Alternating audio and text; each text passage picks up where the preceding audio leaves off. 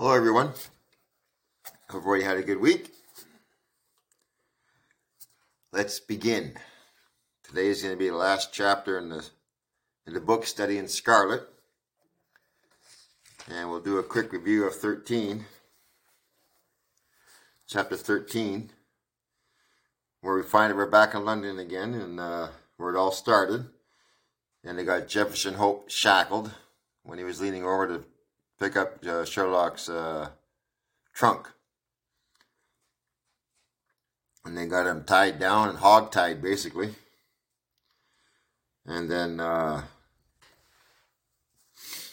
they're fixing ready to bring him down to the cab to take him to the jailhouse. And Jefferson suggests that, you don't got to be running away. You can unleash my legs so I can walk down there like a man, basically. And the two cops are kind of hesitant on it, but old Sherlock Holmes there, you can tell just by looking at the character there, yeah, he's not going to go anywhere. He wasn't putting up any kind of a fight, that's for sure. Not with them, anyways. So then to give Jefferson a chance to explain the whole affair, how he tracked down the two men, how he made them choose between good and bad, the good and the bad pill, calling it was a fate, firmly believing that whatever pill Trevor picked, it was the work of God. Standerson in the same boat. He offered the pill, but he instead decided to fight, so he put up a fight. And Jefferson ended up stabbing him in the heart. And in his mind, justice has been served just as well as just like the other one. So we continue on, and then Jefferson Hope tells the doctor to feel his chest. And Dr. Watson is shocked to find out the guy has a aortic aneurysm ready to go. He said it's pounding in there like crazy. It's just a matter of time for that thing bursts, very near future. So once they had all Jefferson's testimony written down and satisfied with everything, they're totally intrigued by the whole story. They decided to bring it back to jail and wait for the courts. And this is where we pick up on the conclusion.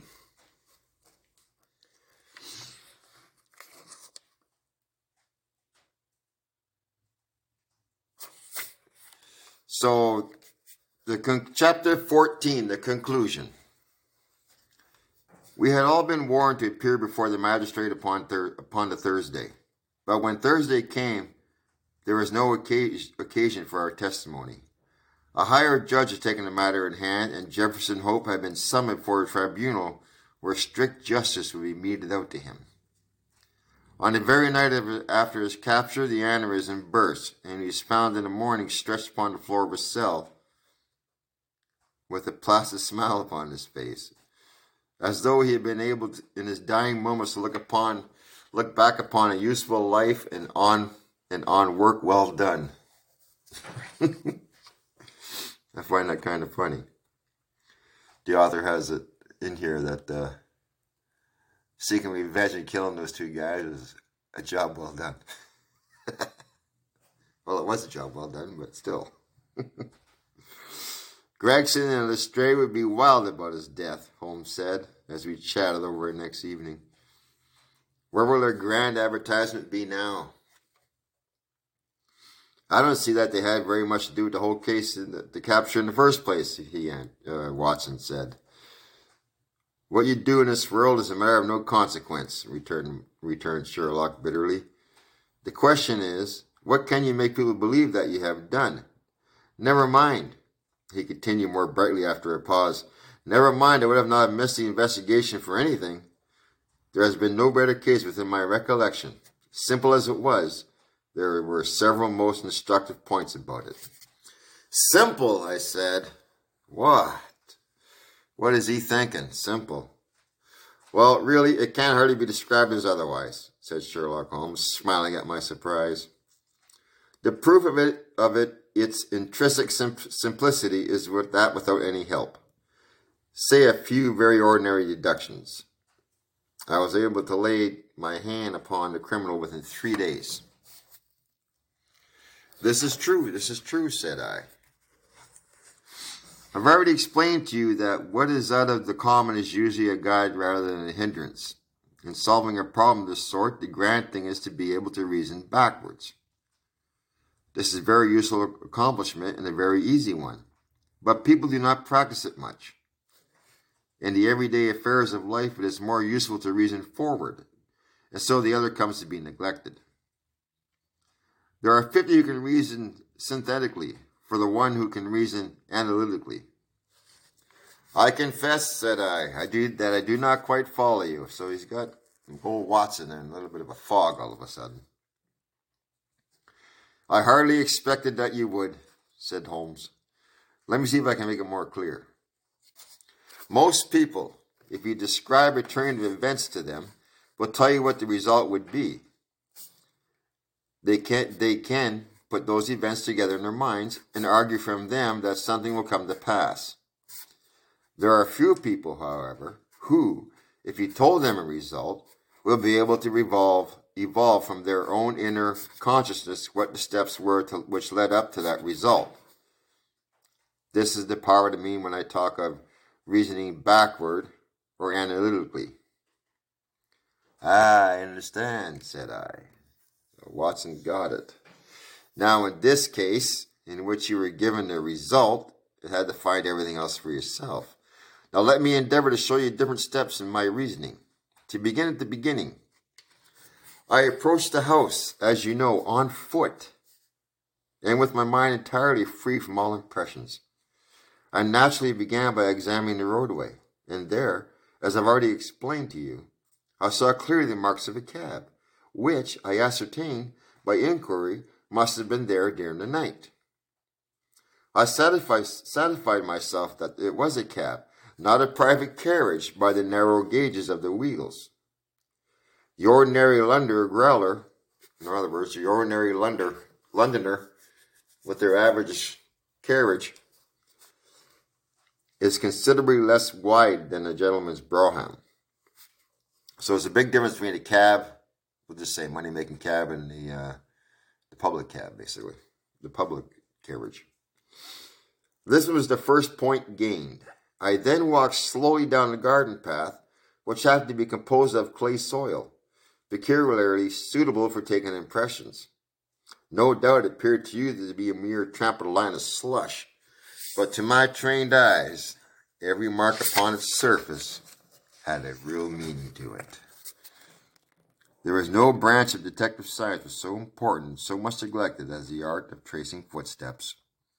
Happily, I have always laid great stress upon it, and much practice has made it second nature to me. I saw the heavy footmarks of the constables, but I also saw the tracks of the two men who had first passed through the garden.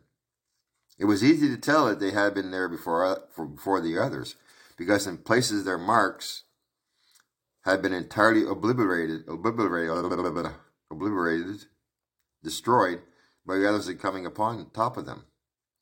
In this way, my second link was formed, which told me that the nocturnal visitors were two in number, one remarkable for his height, as I calculated the length from his stride, and the other fashionably dressed, which I judged from the small and elegant impression left by his boots, which you remember everybody, where Deborah was seen wearing with they called it square-toed boots.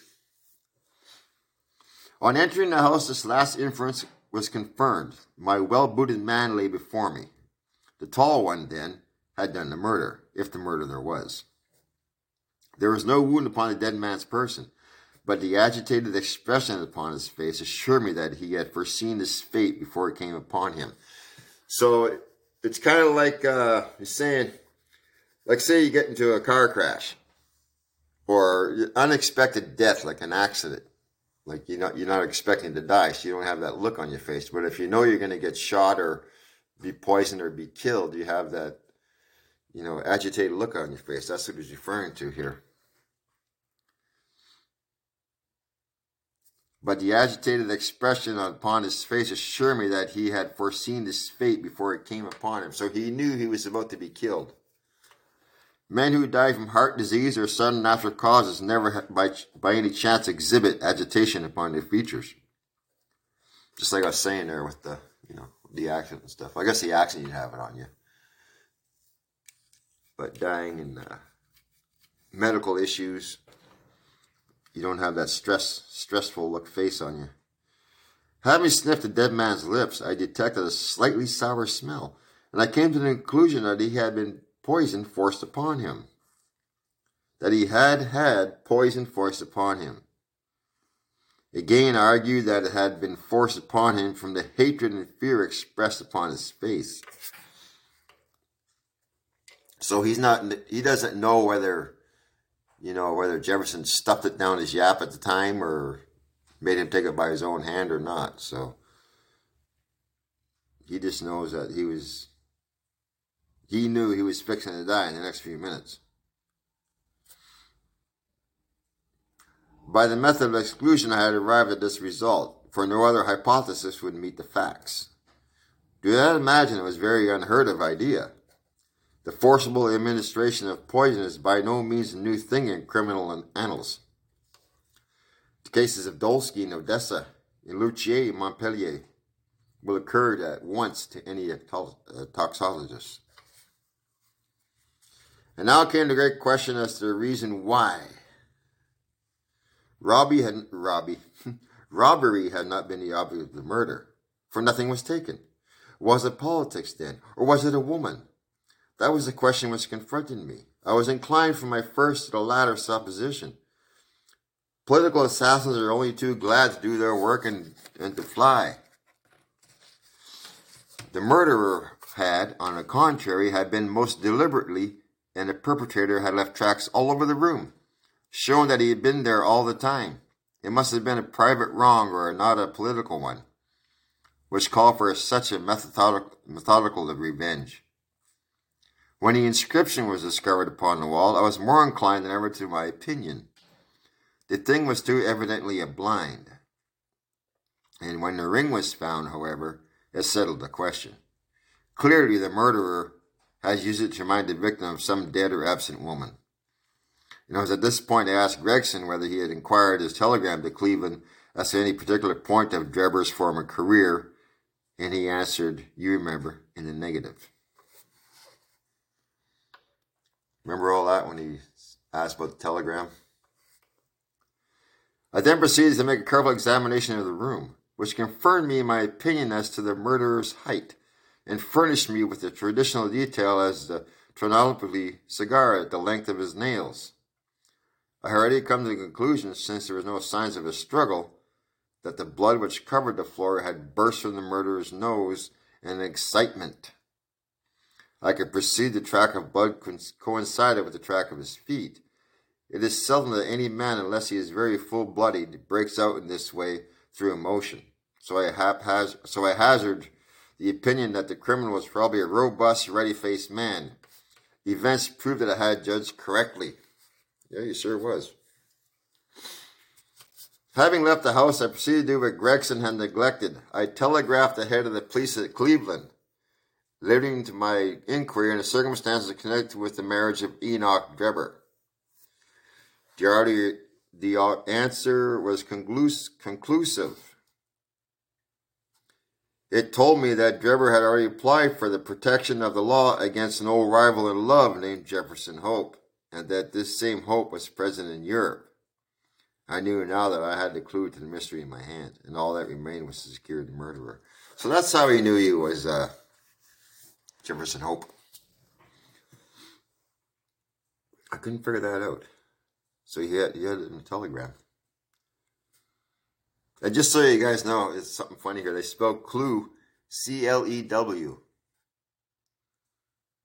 It's funny how they did things back then. So I held the clue to the mystery in my hand, and all that remained was to secure the murderer.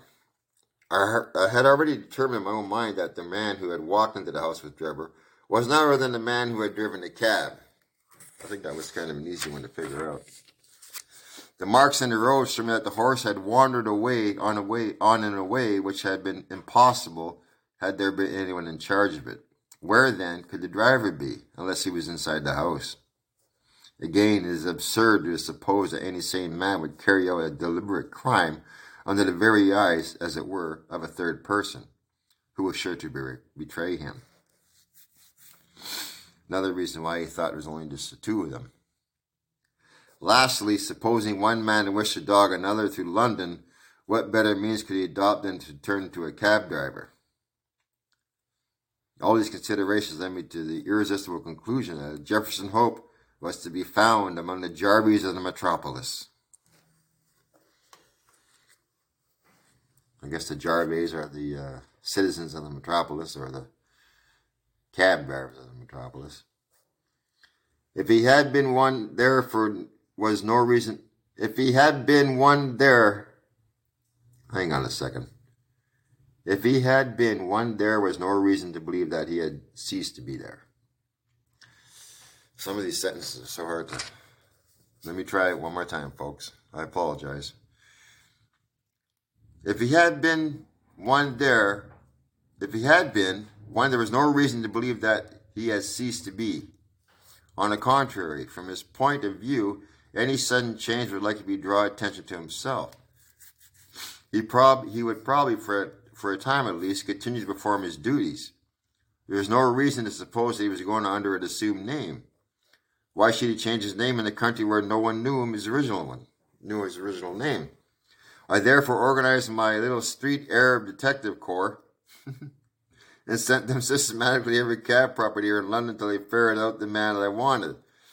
How well they succeeded and how quickly they took advantage of it are still fresh in your recollection. The murder of Stangerson was an incident that was entirely unexpected, but which it could hardly in any case have been prevented. Through it, as you know, I came in possession of the pills, the existence of which I was already surmised. You see, the whole is a chain of logical sequences without a break or flaw. It is wonderful, I cried. Your merit should be publicly recognized. You should publish an account of the case. Publish the account of the case. If you won't, I will do it for you. You may do what you like, doctor, he answered. See here, he continued, handing a paper over to me. Look at this. I got to find a few points about to be proven here. It was the echo for the day, and the paragraph which he pointed to was devoted to the case in question. And here's the paragraph. The public, it said, have lost a sensational treat through the sudden death of the man Hope, who was suspected of murder of Mr. Enoch Deborah and Mr. Joseph Stangerson. The details of the case will probably never be known now, though we are informed upon good authority that the crime was the result of an old standing romantic feud, in which love and Mormonism bore a part. It seems that both victims in their younger days belonged to the Latter-day Saints in Hope. The deceased prisoner hails also from Salt Lake City. If the case had no other effect, it at least brings out in the most striking manner the efficiency of our detective police force. It will serve as a lesson to all foreigners that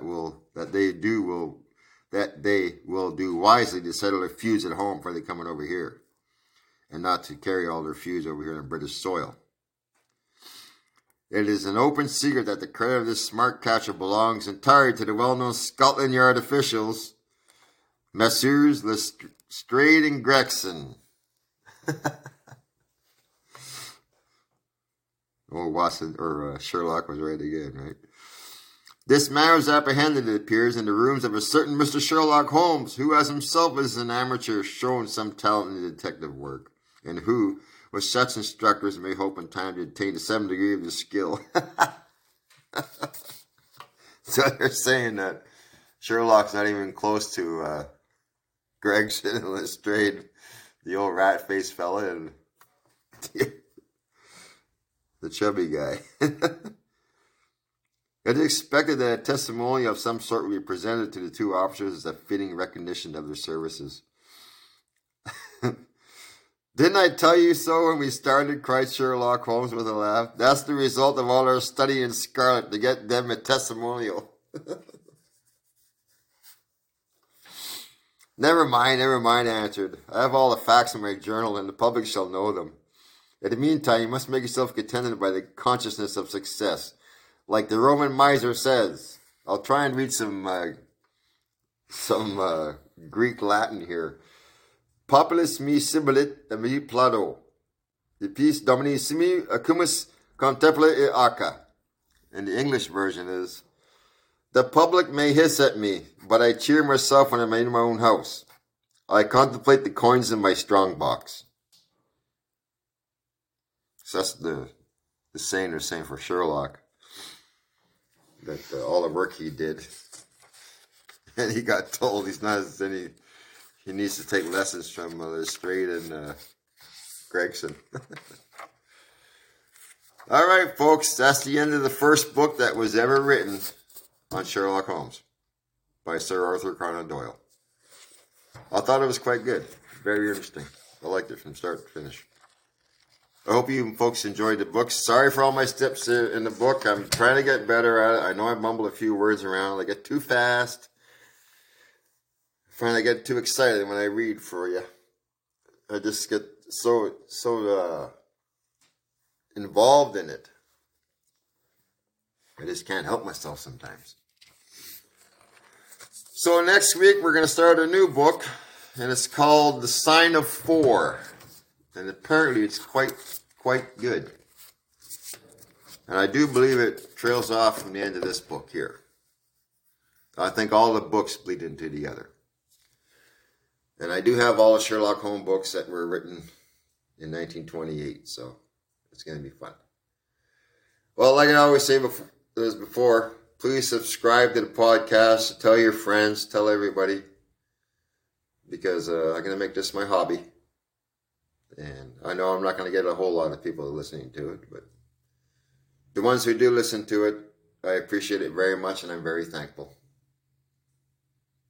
I hope you enjoyed it as much as I have, and I will see you all next Sunday. Have a great week. Thank you.